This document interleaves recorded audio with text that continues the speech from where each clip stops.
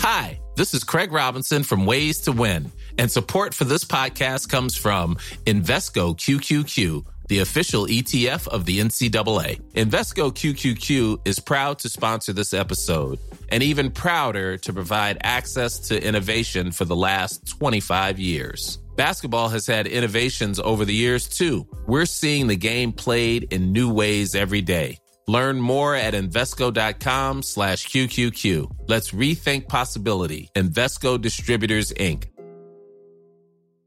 Quality sleep is essential. That's why the Sleep Number Smart Bed is designed for your ever-evolving sleep needs. Need a bed that's firmer or softer on either side? Helps you sleep at a comfortable temperature? Sleep Number Smart Beds let you individualize your comfort, so you sleep better together. J.D. Power ranks Sleep Number number 1 in customer satisfaction with mattresses purchased in-store. And now, save 50% on the Sleep Number Limited Edition Smart Bed for a limited time. For J.D. Power 2023 award information, visit jdpower.com/awards. Only at a Sleep Number store or sleepnumber.com. Doctor's Kitchen. Recipes, health, lifestyle. Took our son's blood sugar level at various times during the day and then adjusted the diet to make it stable across the day. And what I mean by stable is stable amount of weight and ratio of grams of fat, protein and carbohydrate for every meal, but then also making sure that his blood sugar level therefore is stable across the day. And as soon as we did that, seizures stopped. Welcome to the Doctor's Kitchen podcast. The show about food, lifestyle, medicine, and how to improve your health today. I'm Dr. Rupi, your host. I'm a medical doctor, I study nutrition, and I'm a firm believer in the power of food and lifestyle as medicine. Join me and my expert guests where we discuss the multiple determinants of what allows you to lead your best life. A slightly different podcast episode for part 2 of the Keto series today. I really want to give an authentic human experience of what effect the ketogenic diet could have in certain circumstances. And today we're talking about Alex Ash's experience. He's a colleague of one of my best friends in America who initially reached out to me a while ago wanting to share his personal experience with the use of ketogenic diets for his son's medical condition. Lennox-Gastaut syndrome is a severe form of childhood epilepsy with multiple types of seizures, as you'll hear. And Alex and his partner's experience has not been a straightforward one in the slightest. And for any of you listening with children or with or without chronic condition, I just want to say from the outset that this episode could be quite triggering. So I'd definitely exercise some caution if you do not want to listen. Alex's story has a positive ending, but I understand that this is not the case for a lot of people struggling with epilepsy or many other conditions. And as a medical doctor, I merely witness the daily battle that many parents and carers have to endure for the sake of their loved ones. As always, none of this information spoken about today is to be taken as medical advice. Always speak to your practitioner, and changes to medication, dietary or supplement regimes do need to be discussed with them.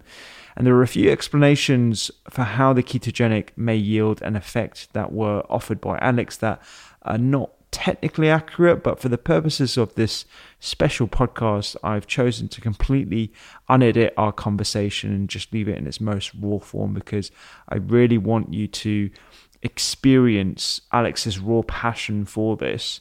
And if you're interested in a more nuanced opinion from a practitioner, I would definitely listen to the previous episode with Sue Wood. I'm not going to say much more. I hope you enjoy listening to Alex's story, Jaken's story, I should say. It certainly hit home a lot of truth to me, and I think you're gonna find it useful, and it will give you a different perspective on lifestyle medicine and the grander mission of the Doctor's Kitchen as well. Enjoy.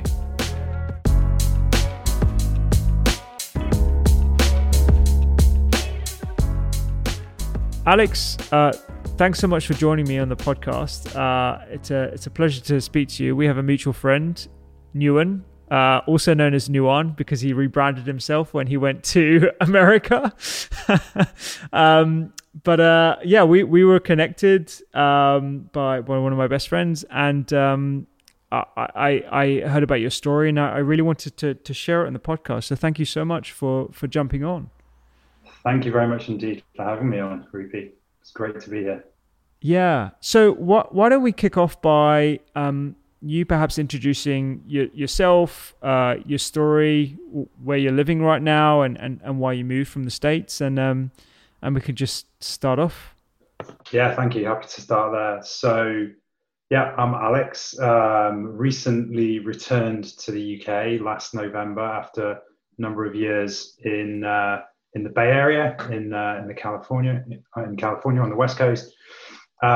Was living there with my wife and my two kids. We moved back, as I said, last November. And ostensibly, the reason we moved home was because of the ill health of my youngest son. His name is Jakin. He's now 4 years old. And really, the story with Jakin began probably when he was about 8 months old, and he started having these very strange nighttime events, which we took him to a number of doctors for different opinions over in the States, and we were, at very kind of world-renowned medical institutions like Stanford and UCSF Benioff. But this was really strange. As I said, 8 months old, he started having what appeared to be some kind of parasomnia events, but continued.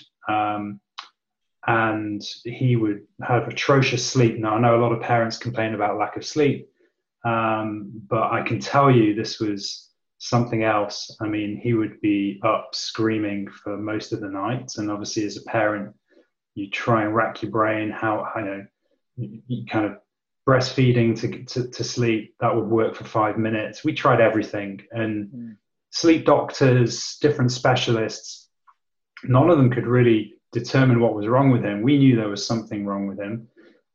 Meanwhile, actually, he was growing fine, generally speaking. So he was, his markers in terms of development, height, weight, cognitive, motor skills were all seemingly kind of continuing on a good trajectory, but we were falling apart. I was trying to hold down a quite high pressure job as a management consultant.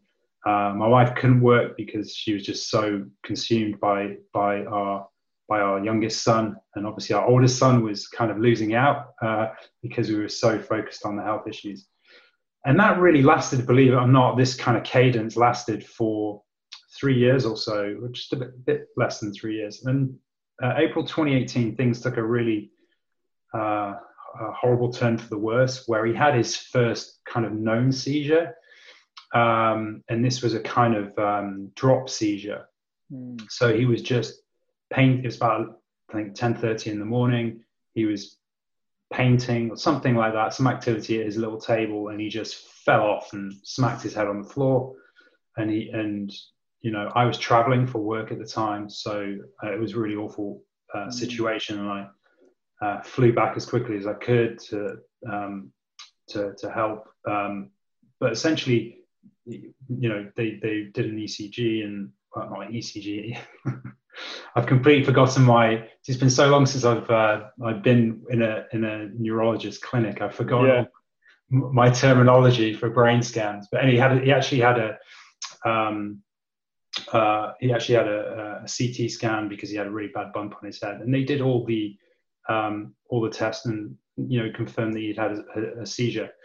Now, the way that they work in the States is they don't diagnose epilepsy until they see, I think it's 3 examples of seizures, at which point they'll say, okay, we have to do something. Unfortunately, he then had, several months later, he had 2 further incidences, very, very similar. One pretty much exactly the same type of scenario in the morning, similar time, drop seizure. The other one was a sort of halfway type seizure in a shop where he just fell over. He didn't trip or anything like that. But again, we were able to confirm that was a kind of seizure. So this was like we suspect he was having seizures before this in the nighttime events, some kind of focal seizure. Then obviously this was a new type of seizure that was manifesting. Alex, just before we carry on, because I know you've probably regaled this story in your head a whole bunch of times, but after the first seizure where there was an EEG and there was a CT head to make sure that there wasn't any traumatic damage or intracranial issue, when you were discharged from the hospital, what was the explanation and what were the next steps given to you? Yeah, so the next steps were, okay, obviously this is very concerning for you, but kids can have seizures for a lot of different reasons. It could have been because he had a fever-induced seizure. It could be a lot of reasons, but like I said to you, their kind of metric for taking this more seriously is when 2 or 3 happen within a relatively short time frame. We did get a referral to a neurologist, and we did follow up. But it was a similar message. Let's keep an eye on it and let's see what happens moving forward. Mm-hmm. Now we'll get into shortly when I start to explain how things really ramped up in a terrible way in 2019 and certainly late 2018 and 2019. How things could have been done differently, in my view, especially as it relates to diet and dietary intervention earlier. We'll come to that shortly, but if I'll just tell you that you kind of continue the arc of the story. So fast forward to the end of 2018, where we had 3 known events, and the neurologist at the time we were seeing at Stanford, she basically said, look, we've had these events now, it's time to put him on medication. And she prescribed a drug called oxcarbazepine, which for those who don't know it is a pretty hardcore drug for anyone to be on, let alone a young child. Obviously the dose is set accordingly, but it's still a hardcore medication. So we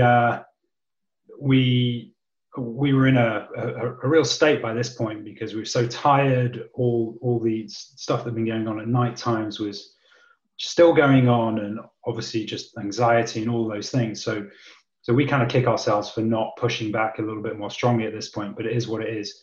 He was placed on this drug, and what we saw was quite quickly his behavior deteriorated. And what do I mean by that? I mean his irritability, like very heightened irritability. I mean, he was already sleep deprived, right? So that doesn't help things. Yeah.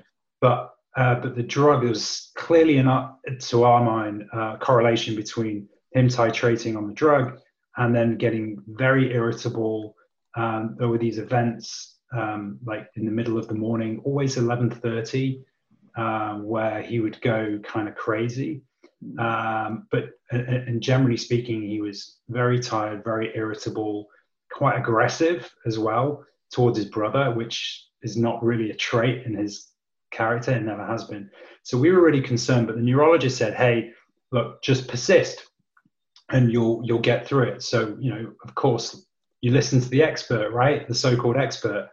So we carried on, we persisted, and then things somewhat stabilized. And I don't know whether that's just us normalizing to what we were seeing every day as opposed to him actually becoming more stable. So then we move into so that's the start of 2019, and now we move into June 2020. So June 2020 was a really, really bad turning point for us. Jakin started to develop a new type of seizure, myoclonic seizure. And my wife, who is a neuroscience researcher, as it happens, she picked up on this really quickly. And Hold on, your wife's a neuroscience researcher. I left that bit out. Yeah. Yeah, that was quite a big part of the story. I had no idea. I thought she was perhaps in the similar profession to you. So she's a neuroscience researcher, and now I need to go back a little bit more. What was sort of her experience throughout the point up until now? Because obviously she knows a lot of the stuff. She probably did a lot of research herself, and she can understand perhaps the rationale for the anti-epileptic medications. Did she have any particular fears at this up until this point? Absolutely. A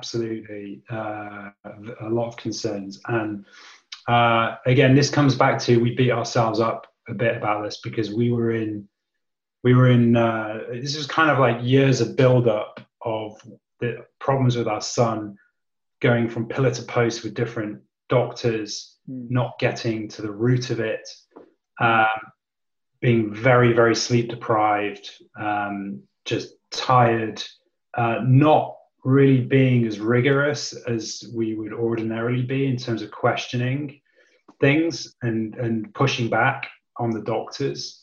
Now we look back and we go, God, why didn't we do more? And you know, the thing is, when we eventually got our act together in 2020, like we were super on it, and my wife she has access to all the literature, and it got to the point, and well, I don't want to get ahead of ourselves, but where we were actually bringing medical literature to the doctors, to the so-called experts, and saying, hey guys, you pushed back on us and said this is not the case.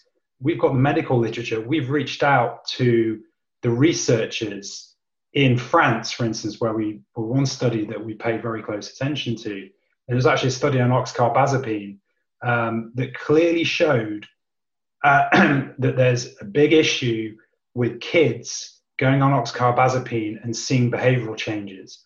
And where you see those behavioral changes, the type that we were reporting very actively to our neurologist, you really need to wean the child off the drug, because it's a short step to a much worse situation, which is exactly the path that we went down. And so, but anyhow, I mean, so yeah, we were lucky in that my wife's very, very well. I mean, she's done a lot of research around Alzheimer's and the role of diet in Alzheimer's and carbs and sugar and all of that stuff. So absolutely, she has access to literature. So we were, I don't know, fairly well educated. But even then, and I explained all the situation with our fatigue and stuff like that. You're dealing with a medical establishment, which I've lost a lot. Sorry to say this because I know you're a doctor, but I've lost a lot of respect for, because this wasn't just one doctor. We went to 4 different neurologists to try and get better advice. Like I said, these are world-renowned institutions, and we really struggled. But you're dealing with people who, again, sorry to generalize here, but they supposedly know a lot more than you, and therefore any kind of questioning is not taken very well. So there's that kind of, we had this tension repeatedly with the doctors. And actually, I'll just kind of fast forward the story a little bit to give you some more examples. So onset of myoclonic seizures in June, horrendous EEG that just could not believe what we were seeing. They were moving towards a diagnosis of LGS, Lennox-Gastaut, which is probably the worst possible diagnosis you can get unless you're born with Dravet or something like that.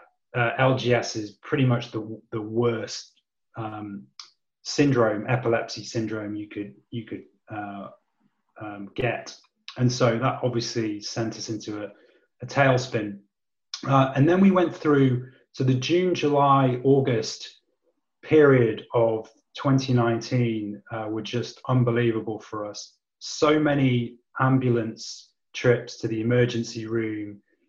Jakin had a new type of seizure. The tonic-clonic seizures started to develop. Now, what we noticed was that the doctor started chopping and changing the medication. So the oxcarbazepine. Alex, just before you go into that, just for the listeners, I just want to make sure that we're all up to date with the types of seizure, because it sounds like Jacob was having a variety of different types of seizures, and you've mentioned a couple, myoclonic seizures and the tonic-clonic seizures. Do you want to just briefly describe what the myoclonic seizures look like? Yeah, for sure. So myoclonic seizures are considered, they look quite innocuous. If you can easily miss them, but actually they're considered one of the worst types of seizure, and not so. When you get to that point, things are really bad. So myoclonic seizure manifests as a sudden jerk movement. It can be your arms kind of go up by your side, your head can kind of drop forward, your shoulders can move, and it's an involuntary movement because of the electrical impulses going on inside your brain. So you can quite easily miss them. Now, what comes along with them, like you think, oh, it's quickly passed, but actually it's not. The build up to the seizure is horrendous. Like Jakin was just, this irritability that I described, and the upset, like you just couldn't calm him down. You couldn't soothe him. So that's the build up. Then you knew a seizure was coming, and then the seizure would pass, and then the aftermath was like, post-ictal state where they're completely out of it, and then eventually they kind of come round. Now imagine that happening to your kid, and in the morning that would happen 20 times before he would get up out of bed. Wow. You'd take him to the bathroom, another 10, go downstairs, 10 more, right? We at times we were up to 100 a day. Myoclonic seizures. So that became like the most dominant seizure that we were seeing, was this myoclonic seizure. And what the with this manifesting, our neurologist told us to take out oxcarbazepine straight away, because we presented this evidence to her, and she then just said, right, we have to take it out straight away. And like we were like, I can't believe we're giving you this. You didn't know this, and now you're telling us to take it out. Is it safe to take him off just like that? And of course it's not. Again, you read the literature, you can't just do a sudden immediate wean off oxcarbazepine. So anyway, so then it was on to our next drug. So the next neurologist that we went to see said, right, try Keppra. Keppra is a very well-known anti-epileptic drug. And for some people it works, right? But actually, if you look at statistics, for 30% of children, these anti-epileptic drugs do not work. That's a huge number. 30% of all kids that are placed on anti-epileptic drugs, the drugs don't work. And if you fail one drug, the likelihood of you failing another, it increases exponentially. So we went on to so they were like, okay, well, you need to try 2 drugs. So we've done the oxcarbazepine. Here's some Keppra.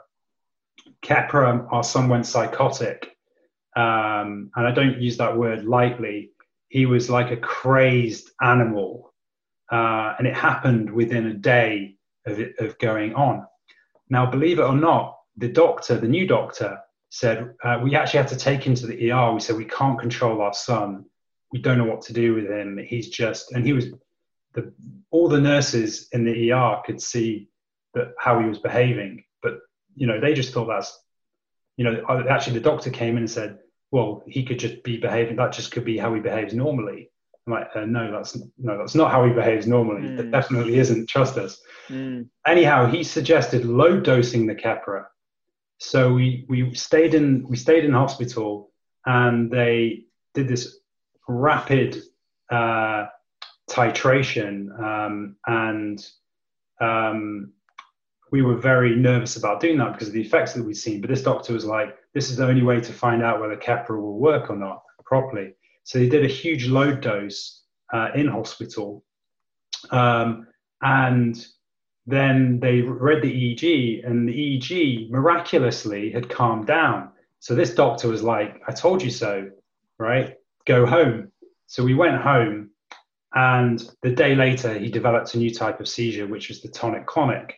Now, the tonic-clonic seizure is probably the seizure that most people think of when they think of epilepsy, because it's the most dramatic one, right, in terms of what the body movements do. And so I was putting him down for his nap at lunchtime, and he literally, his body just kind of lifted. He was lying on my chest, and when he started having it, his body just lifted up off my chest, and his eyes rolled back in his head. And it was just honestly the most frightening thing we'd ever seen. And we had all our emergency seizure medication to administer. You wait 5 minutes, you count, and then you administer it. And he was out for the count for over 5 minutes. So we administered the medication, and then we have to call an ambulance. We called an ambulance, and thank God we had, is an Australian ambulance driver in California, would you believe? And we told him our story, and we said we didn't want to go back to the hospital where this doctor had plied our son with Keppra, and we were like, this is horrendous. So we ended up, he agreed to take us to a different hospital, which we were happy about. So we ended up in UCSF in San Francisco, bit more of a sort of a team of neurologists who would listen to us a little bit more closely. But it was there that they did more EEGs, and there where they categorically diagnosed him as having LGS, Lennox-Gastaut, which again, for those, I should have said earlier, generally Lennox-Gastaut, the outcomes are, there's no good outcomes. Generally what you see is deterioration, and some people, I don't know what the statistics are, a worrying amount of people end up as, basically being handicapped in various ways and not living a particularly content existence. And so we were staring down that barrel with that diagnosis, but at the same time, it just didn't feel right. Our son, notwithstanding all his issues that he had since he was a kid, up until even March of that year, he was a bright kid. He was above average in terms of the way he was talking, his vocabulary, the way he was interacting. And that was the thing that always baffled the doctors. This kid was always hitting his markers, if not exceeding them. And this just really, and we'd seen this mental disintegration, because what came with the seizures was not just the actual seizures themselves and the behavior, but he just disintegrated mentally and cognitively, and he was started to behave like a child on the autistic spectrum. And we were just going, how can this happen so quickly? How in the space of a few months can we see this horrendous deterioration before our eyes? Something just doesn't add up, right? And so then what the doctors did at UCSF was they said, okay, we're going to stop Keppra. We're going to try another drug. So then they tried another drug, a Japanese pioneered anti-epileptic drug called zonisamide, which is another crazy, mind-bending drug if you read about it. And so the doctor's like, I'm confident that we're going to see some improvements here. So he went on to zonisamide. Similar thing happened again, right? That we saw with the Keppra is this stepwise, because you don't just go onto the full dose straight away, you go onto it gradually over the course of a couple of weeks. But as he went up on his dose, there was a corresponding increase in the frequency of seizures he was having. And we were just saying to the doctors, guys, these drugs are not working, right? Everyone we're trying, whether it's making our child psychotic, all of them are increasing the seizure load. And they were like, no, you have to wait it out. Gave it a bit longer, nothing getting better. So you can imagine by this point, this is around about August 2019, that 4 neurologists we'd been through a diagnosis, the worst diagnosis possible of LGS, our son having 100 seizures a day. It was truly awful. So then having painted all that, that kind of horrendous picture, there's a major light at the end of the tunnel. Forgive me for interrupting again, Alex. I just want to double click on what it was like for you as a family at that time, because this is, the summer of 2019. You're on these different medications. You've been taken off some, put on some, titrated on some, all that kind of stuff. What was it like at home, and forgive me for prying, with your personal family life and stuff, and especially as you had another child as well. Who's how old? Sorry. 2 years older. So he's 6 at the time. He was 5 when this was all kicking off.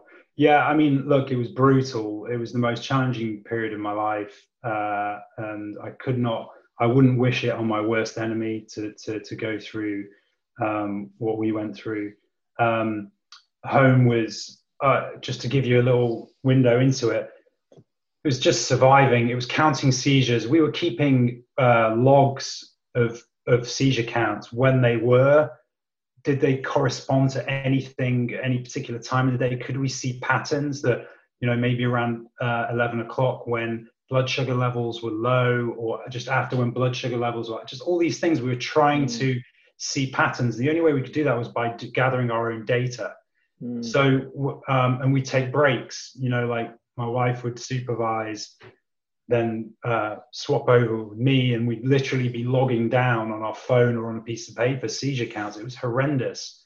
And then at the end of the day, we'd just be like a debrief on how bad the day was. And this just went on and on and on and on. Wow. And that really was our life. And we were struggling to just about get our oldest son, to school, get him fed, bathed, clothed. We had so much incredible help from our support network. Even though we were a long way from our family, we had incredible neighbors who, were just, just went above and beyond, and friends as well. I also forgot to mention, now that I mentioned neighbors, a really awful thing that happened. Just when you think things can't get any worse. On one day, my youngest son was playing with his older brother, and they weren't playing very much at all because it would degenerate so quickly. But they happened to be playing, and my youngest son somehow was running downstairs and had a seizure and fell through a glass door. Oh God. So we ended up in hospital, and that was actually before we ended up in UCSF. So this is going back a bit, but this was, he ended up in hospital. He had, I can't remember how many stitches. Luckily, he missed a nerve. He had to have an operation to repair it. But and he has a bleeding disorder.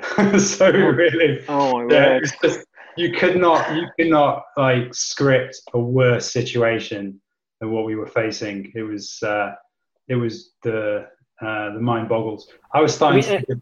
Yeah, go on. Yeah, I was just going to say, like, how are you going to work, and were you worried about like the responsibility you had, like dealing with you, and also just to add to the equation, a lot of the listeners are from America, but the majority of listeners from the UK, where we have an NHS healthcare system. So you also had to contend with the fact that you're dealing with a private medical system, which is costing you every time you utilize it. I'm assuming, right?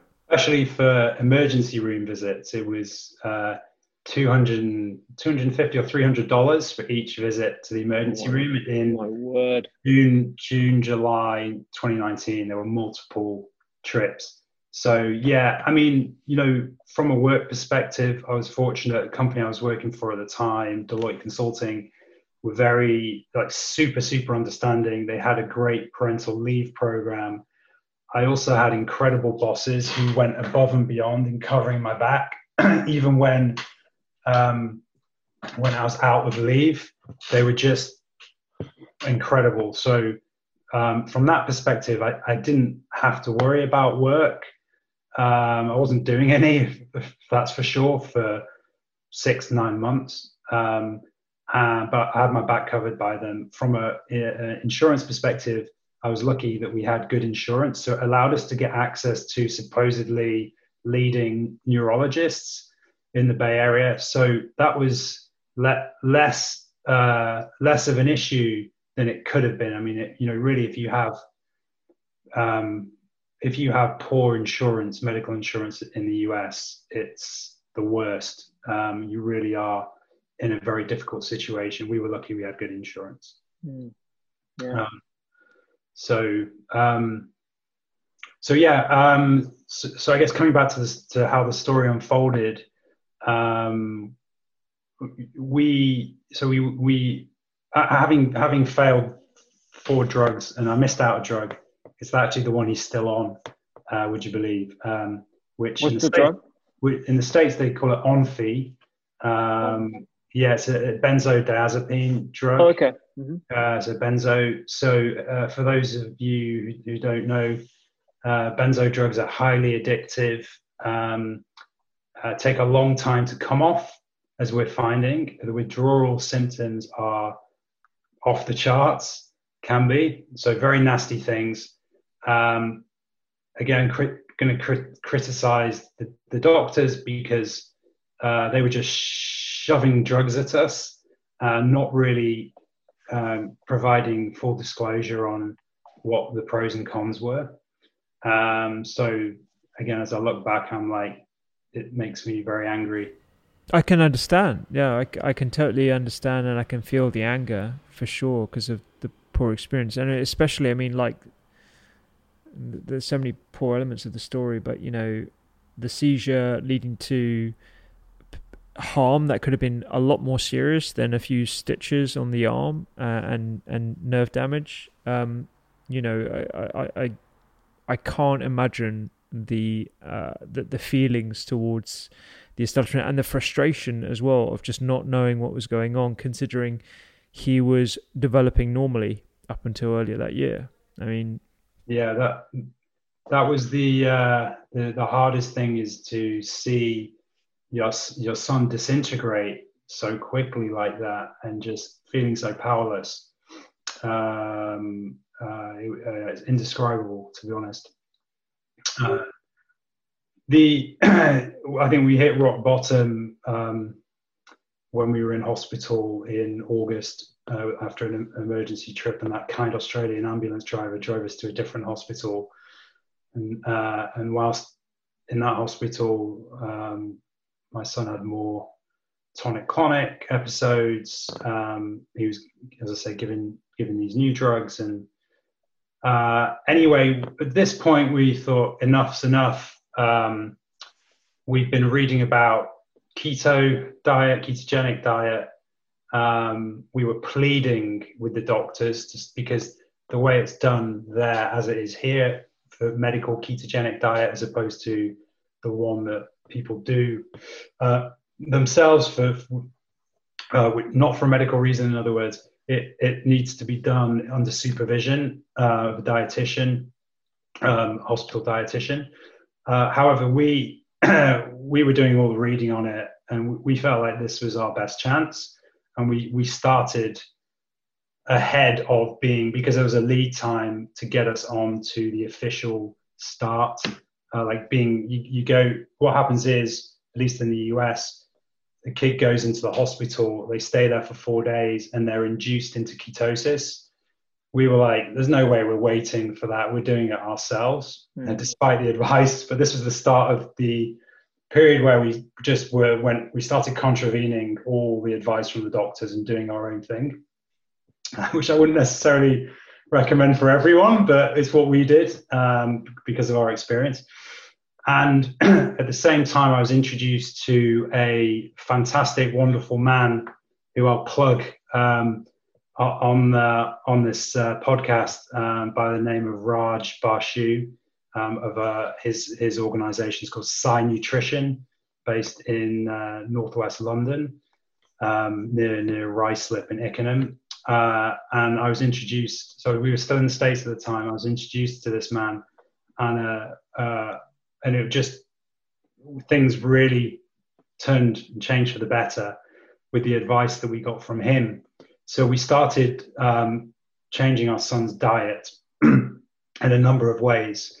One of the things we did, and this message I haven't shared very widely with many people, we are in a network ourselves of families, kids who are on ketogenic diet for control of epilepsy. Many of these kids are having incredible results just through the ketogenic diet.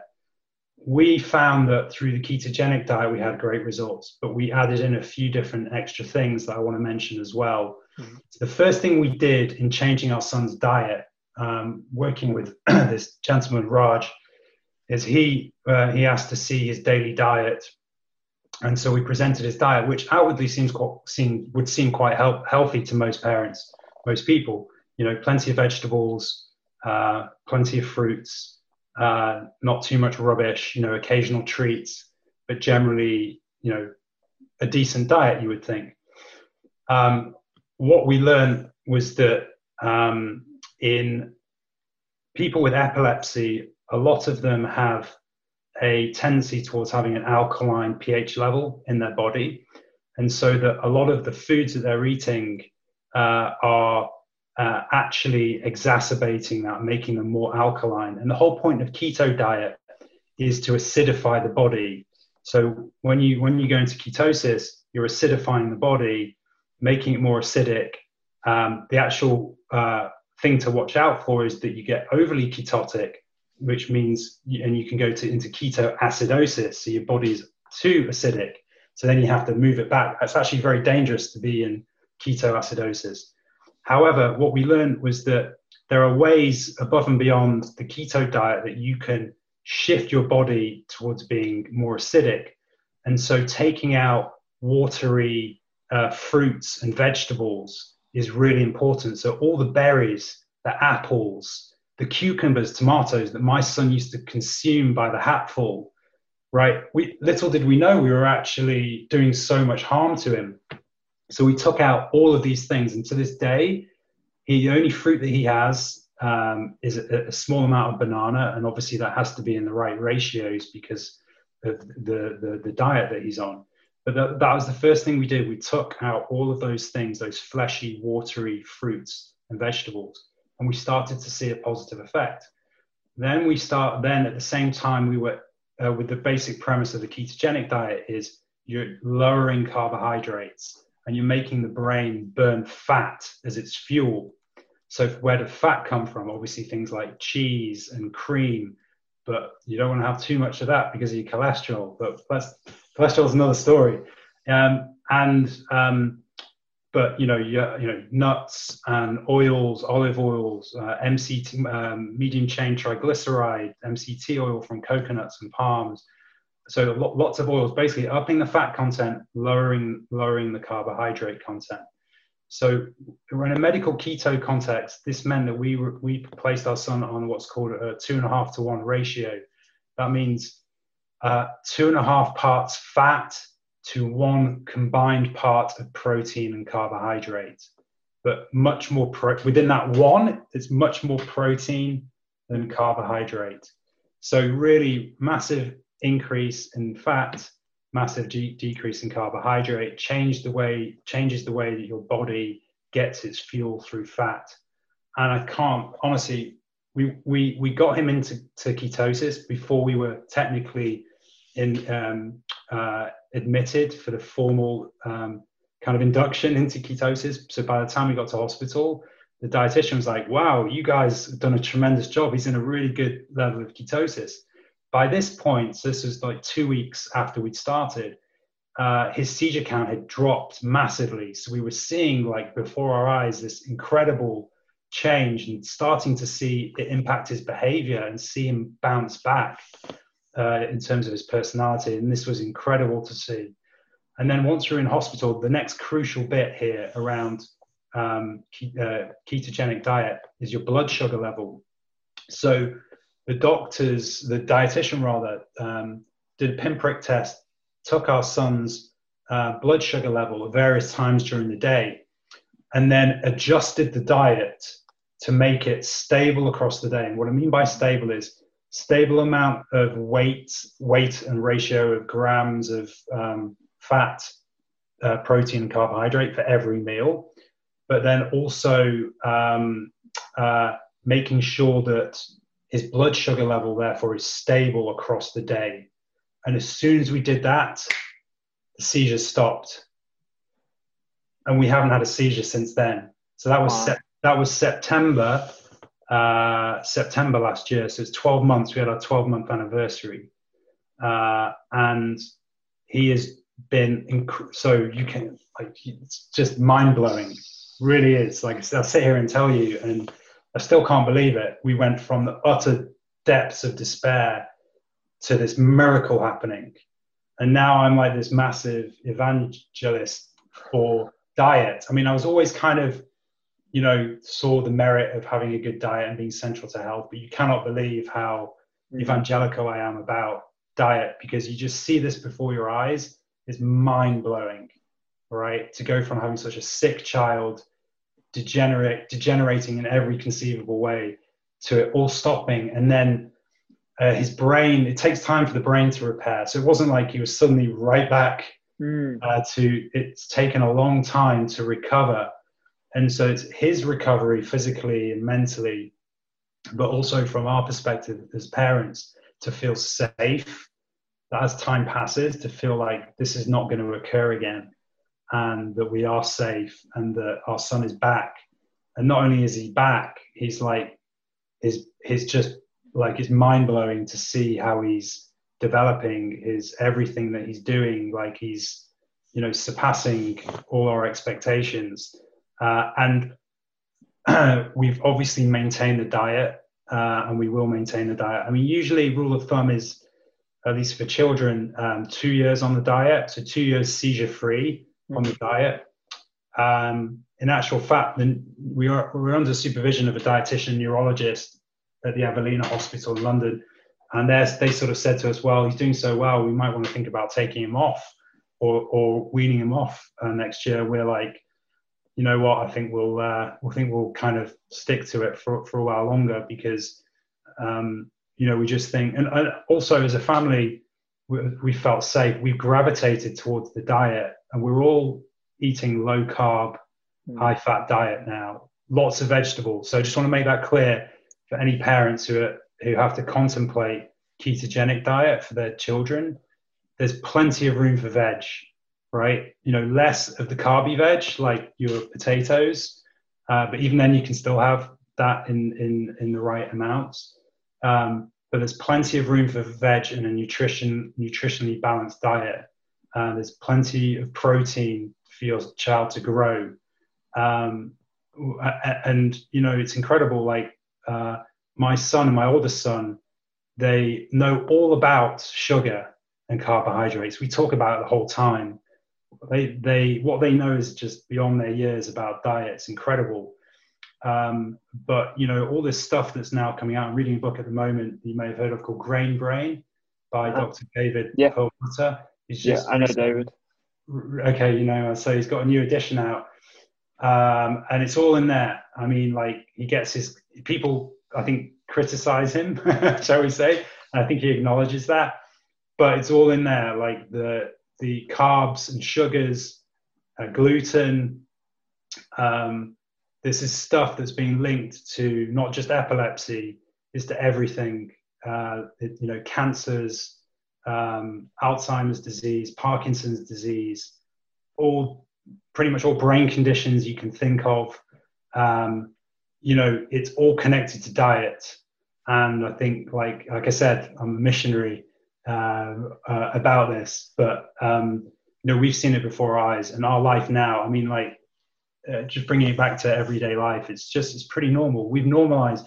Yeah, we have to, for a lot. I think a lot of families, the challenge with this diet is the sort of normalizing how to do it, right? But when you see the results that we've seen, that's the payback, right? And if people, I don't want to overly generalize, but there's a lot of cases where ketogenic diet for epilepsy doesn't work. But actually, when you dig into the data, quite a lot of it is because, unfortunately, people can't keep it up. So one of the reasons why ketogenic diet isn't used as much for adults with epilepsy, even though the results in the literature, the research has shown to also be highly effective, is because people struggle to keep it up. It's like they'll cheat. They'll go, I really want to have a croissant or whatever it may be. You can't cheat. You cannot. You just got to stick to it, and the results will come. But you get used to it, and as I say, when you see what the results in your child, that's the payback. And so we're completely used to it. Weighing everything out every morning, like little scales, weighing everything to 2 decimal places of a gram.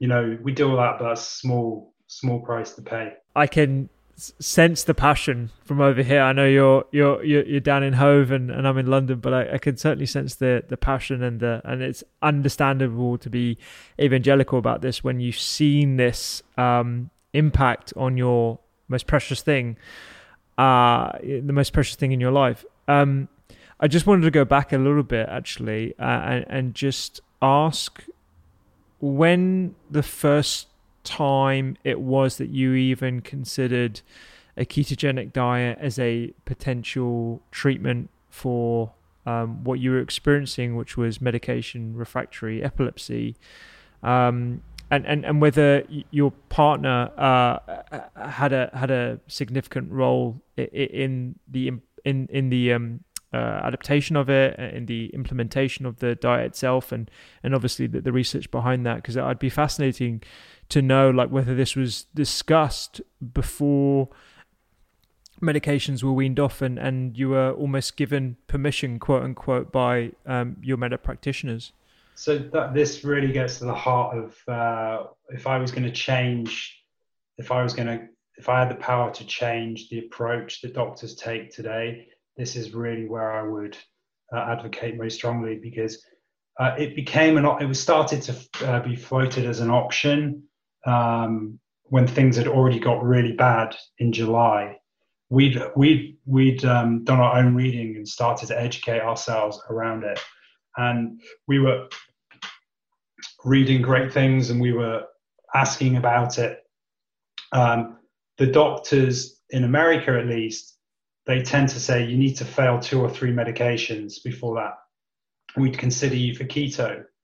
Now this is exactly where, in my view, things should change, right? Because I firmly believe that if we go back to all the way in 2018 when he started having these initial seizures, 3 documented ones, had we known and had we been advised about this, then even the introduction of, if not a medical ketogenic diet, but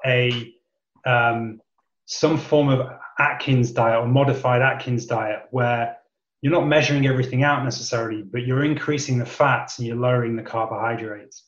I think that should start to be woven into the advice that neurologists give to all their patients, is that, look, right, you should just start lowering your carbohydrates and increasing your fats, right? And I really wish that they would give that advice, because I think a lot of the pain that we will have gone through and the difficulties could have been prevented. And so I really think the dietary approach should be introduced much, much, much sooner to a lot more people. And I think that we could nip in the bud this horrendous disease. That's my personal feeling. My wife, by the way, she's just been incredible. Not just obviously bringing the neuroscience piece to the table, which is incredible, the access to the literature, not just the access, but actually understanding and challenging the doctors with it. Clearly we were, even with those advantages, it's been so challenging for us. But just on the very, the practical front, the baking, my God, what she is able to bake in terms of keto cakes and bagels and all sorts of stuff, it's incredible. So again, you think, oh God, I'm going on this diet, it's highly restrictive. It is, yeah, it is, but the amount of good you're doing your body, and there's so many great tasty things you can do on ketogenic diet.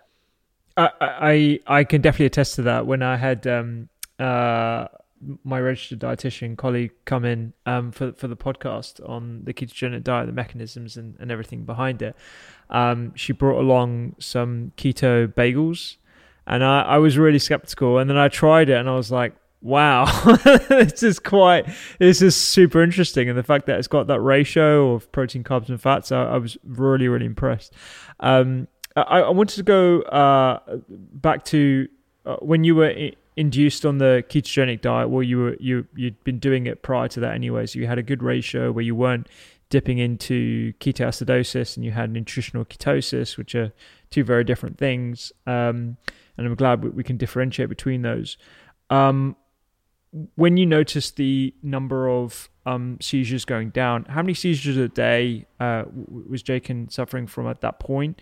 And what was that time period by which you started the diet along with the medication that he's currently on as well, to the point where you saw zero seizure episodes?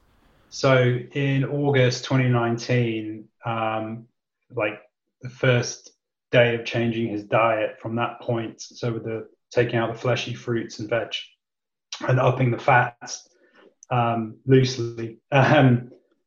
So from that point to actually being in hospital was about a 2-week period. Mm-hmm. During that period, we saw a big drop in seizures. He was still having maybe 10 a day, something like that, but it was a big drop from 100. So we knew, and the fact that it was being relatively well sustained over that 2-week period, we knew something was changing, but we didn't want to get our hopes up, right? Because hopes had been dashed quite a lot up until that point. So then 2 weeks later, we were in hospital, by which time, as I said, we were already in ketosis. And I remember clearly he was having seizures, but only going to sleep. So this is one of the things that for parents who have gone through this, quite often sleep and epilepsy go hand in hand, and seizure activity tends to go up as you switch from awake into sleep. And so that was the kind of remnants we were seeing were more around sleep time rather than during the day. I remember the first day in hospital, he was having his nap and he had 5 seizures going off to sleep, right? But he hadn't had any before that during the day. So there'd been a significant improvement. And then from the point of view, we were actually only in hospital for 2 days because his ketosis was so good and the blood sugar level was stabilized. And I want to say that by the time we left hospital, the day or two later, he completely stopped having all seizures. Wow. Yeah. Wow. That's incredible. Yeah. It's a dream scenario. And it doesn't, the other thing really important to say to anyone who's in this situation is that you need to give it at least 3 months, the diet, right? Because not everyone, we were just incredibly fortunate to get these profoundly quick results. You read a lot of other people's experiences and it can take 3 months. You have 3 months of nothing, of just the same or even getting worse. And then suddenly things start to improve. So you have to stick it out. Really important. What was the reaction of the health professionals when you were in hospital and having that miraculous transition? It's kind of weird because we by this point we didn't really want to talk to any neurologists, and even we just things like we had to get a medical letter to transition back to the NHS. We needed to get records and a letter from the neurologist in the States. And even in his letter, it was full of nonsense, stuff that he got wrong. It was just wrong. We had to get him to change it several times. And even then we were we'd had enough of neurologists basically. And we really didn't want to deal with them. We only cared about dealing with dietitians.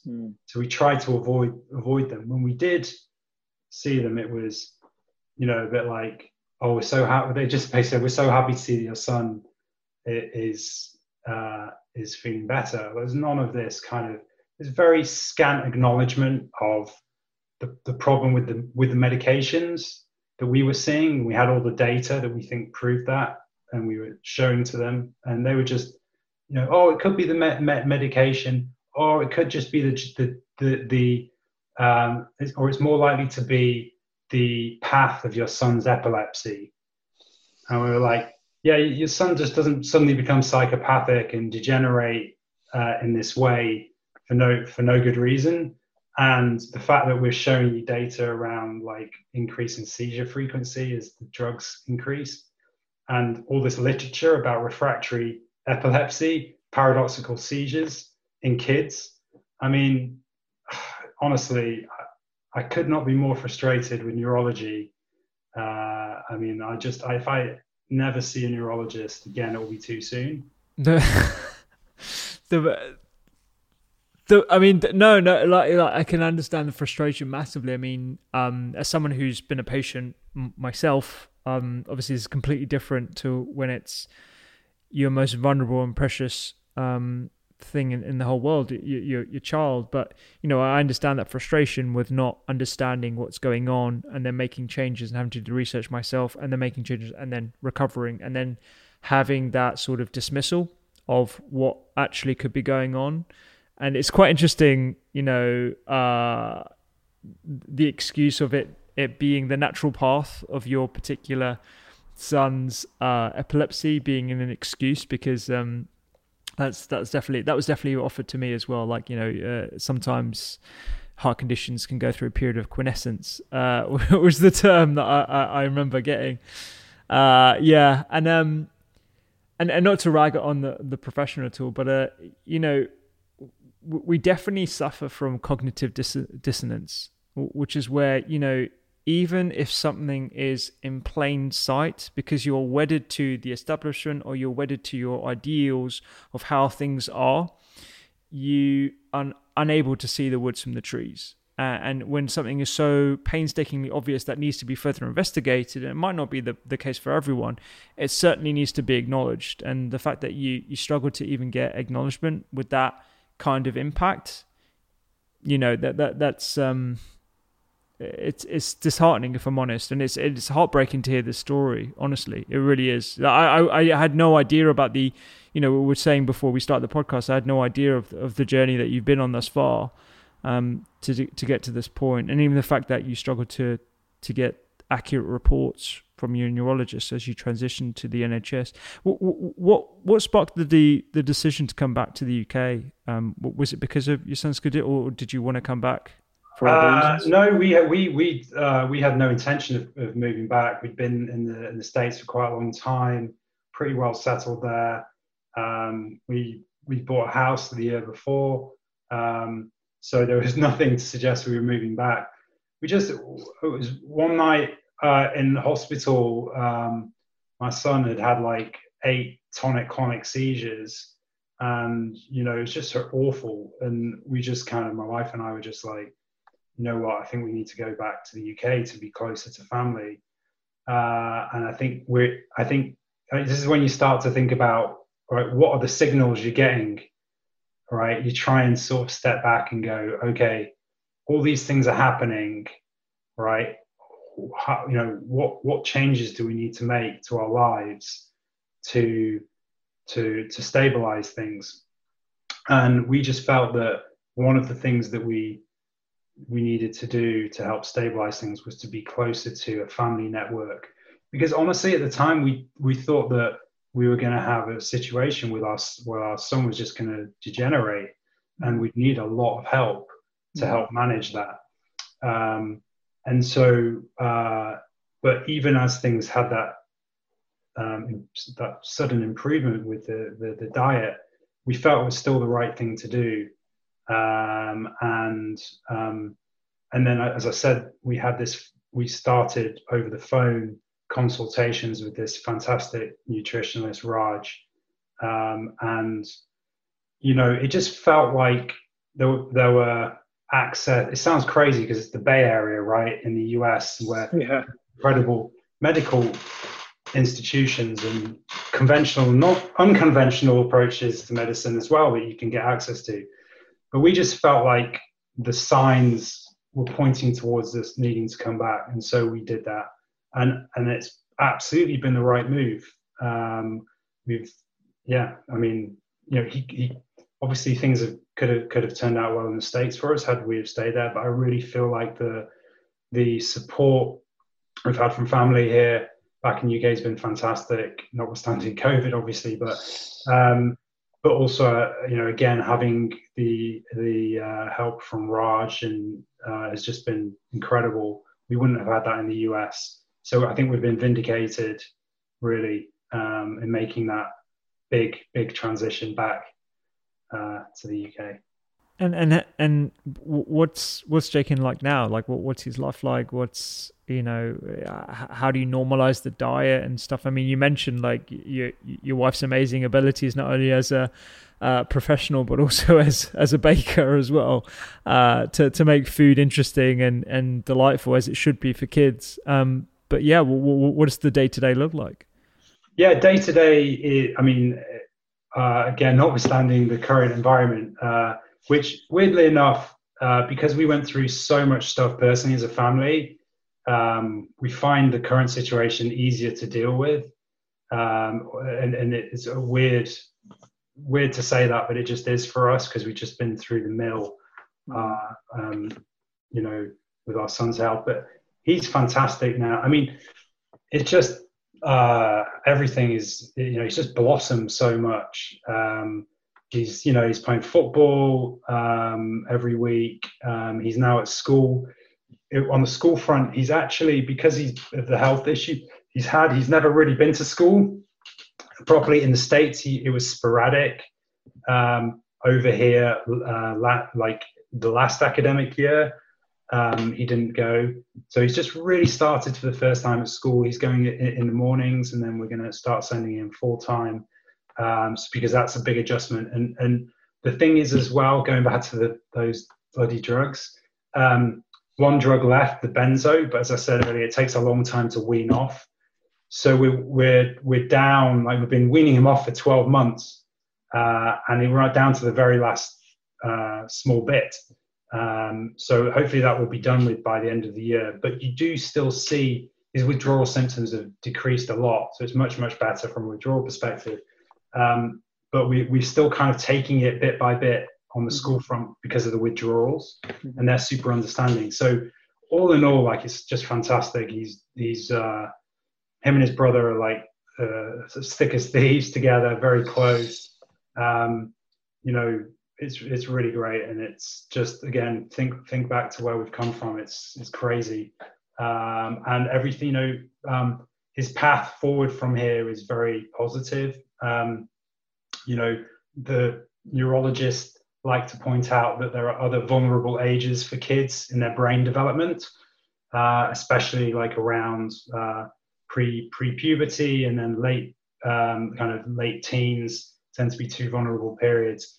So, our guard will never be down. But I think all of us will kind of gravitate towards the high fat, low carb diet and going forward. And so we're pretty confident that he's going to be absolutely fine.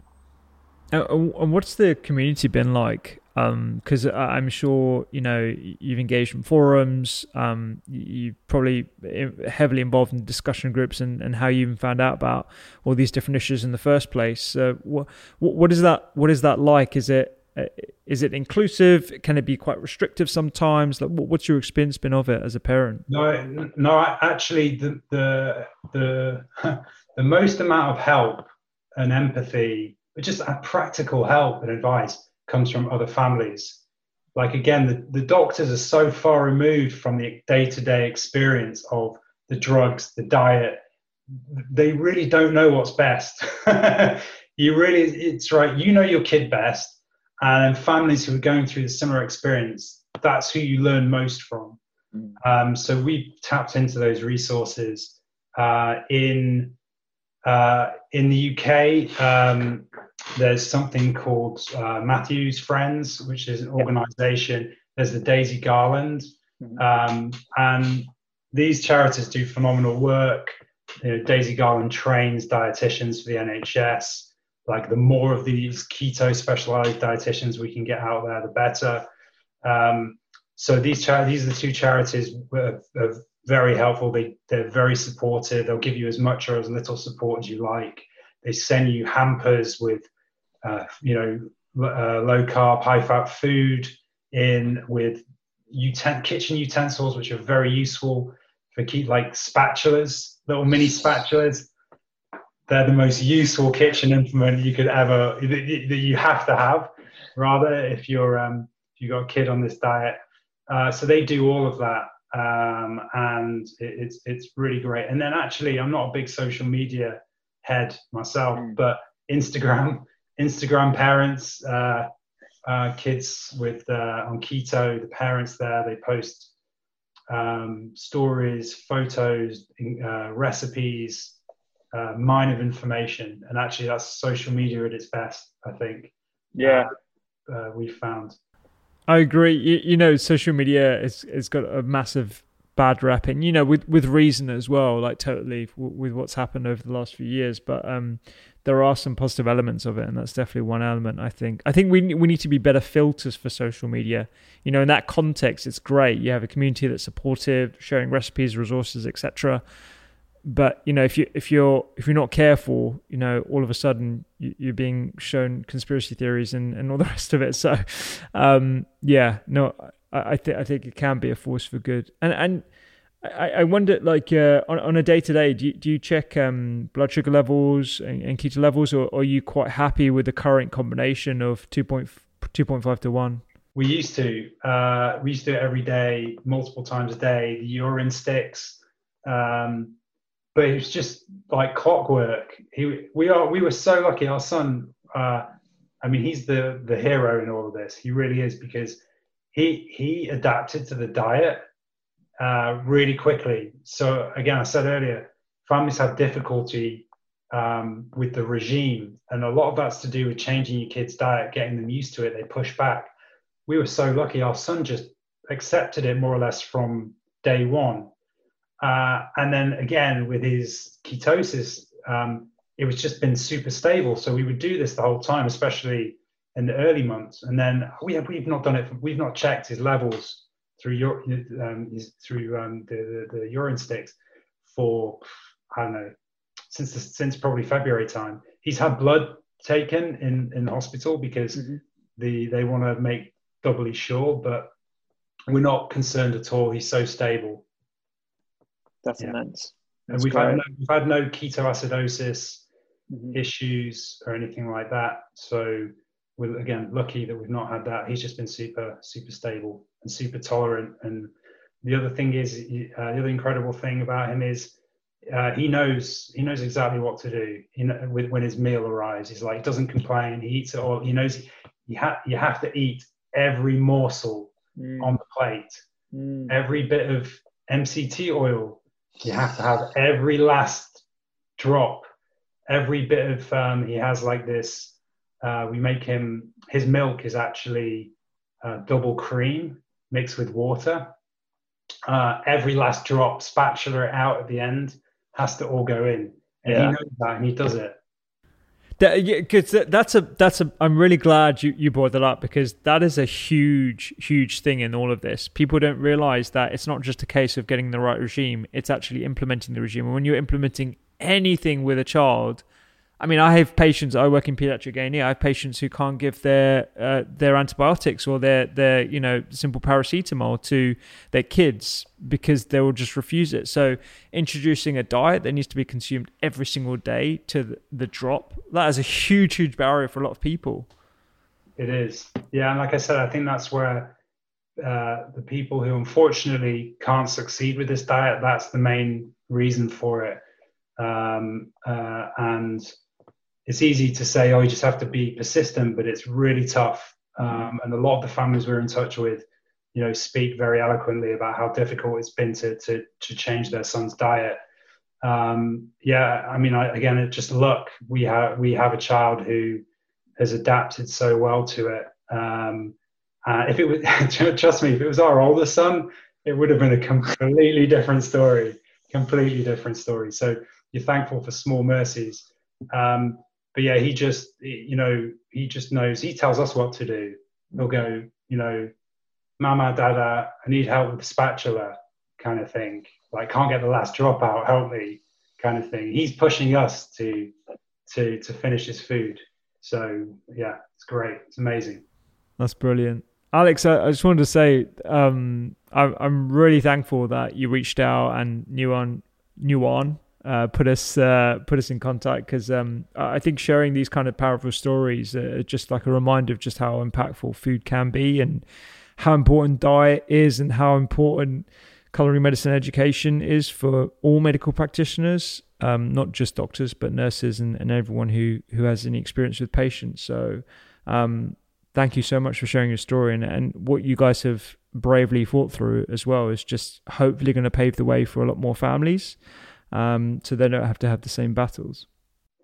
Yeah, absolutely. And I appreciate you inviting me on. And talking about this obviously brings up a lot of emotions, but it's kind of cathartic. And also, I feel strongly that if I can contribute in some small way to trying to change things a little bit, or at least people can feel like there's another good story out there, and there's hope if they're in a situation like we've been in. And then also just to thank you for your role that you're playing in also trying to shift the mindset of people around food and the importance of it to health and well-being. Yeah, my pleasure, man.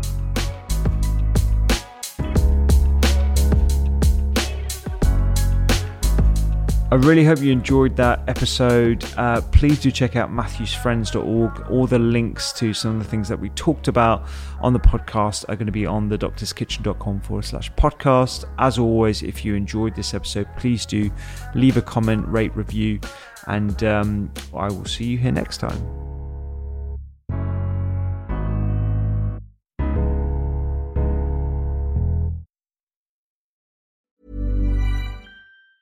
Planning for your next trip? Elevate your travel style with Quince. Quince has all the jet-setting essentials you'll want for your next getaway, like European linen, premium luggage options, buttery soft Italian leather bags, and so much more. And it's all priced at 50 to 80% less than similar brands. Plus, Quince only works with factories that use safe and ethical manufacturing practices. Pack your bags with high-quality essentials you'll be wearing for vacations to come with Quince. Go to quince.com/trip for free shipping and 365-day returns. Hey, it's Paige DeSorbo from Giggly Squad. High quality fashion without the price tag. Say hello to Quince.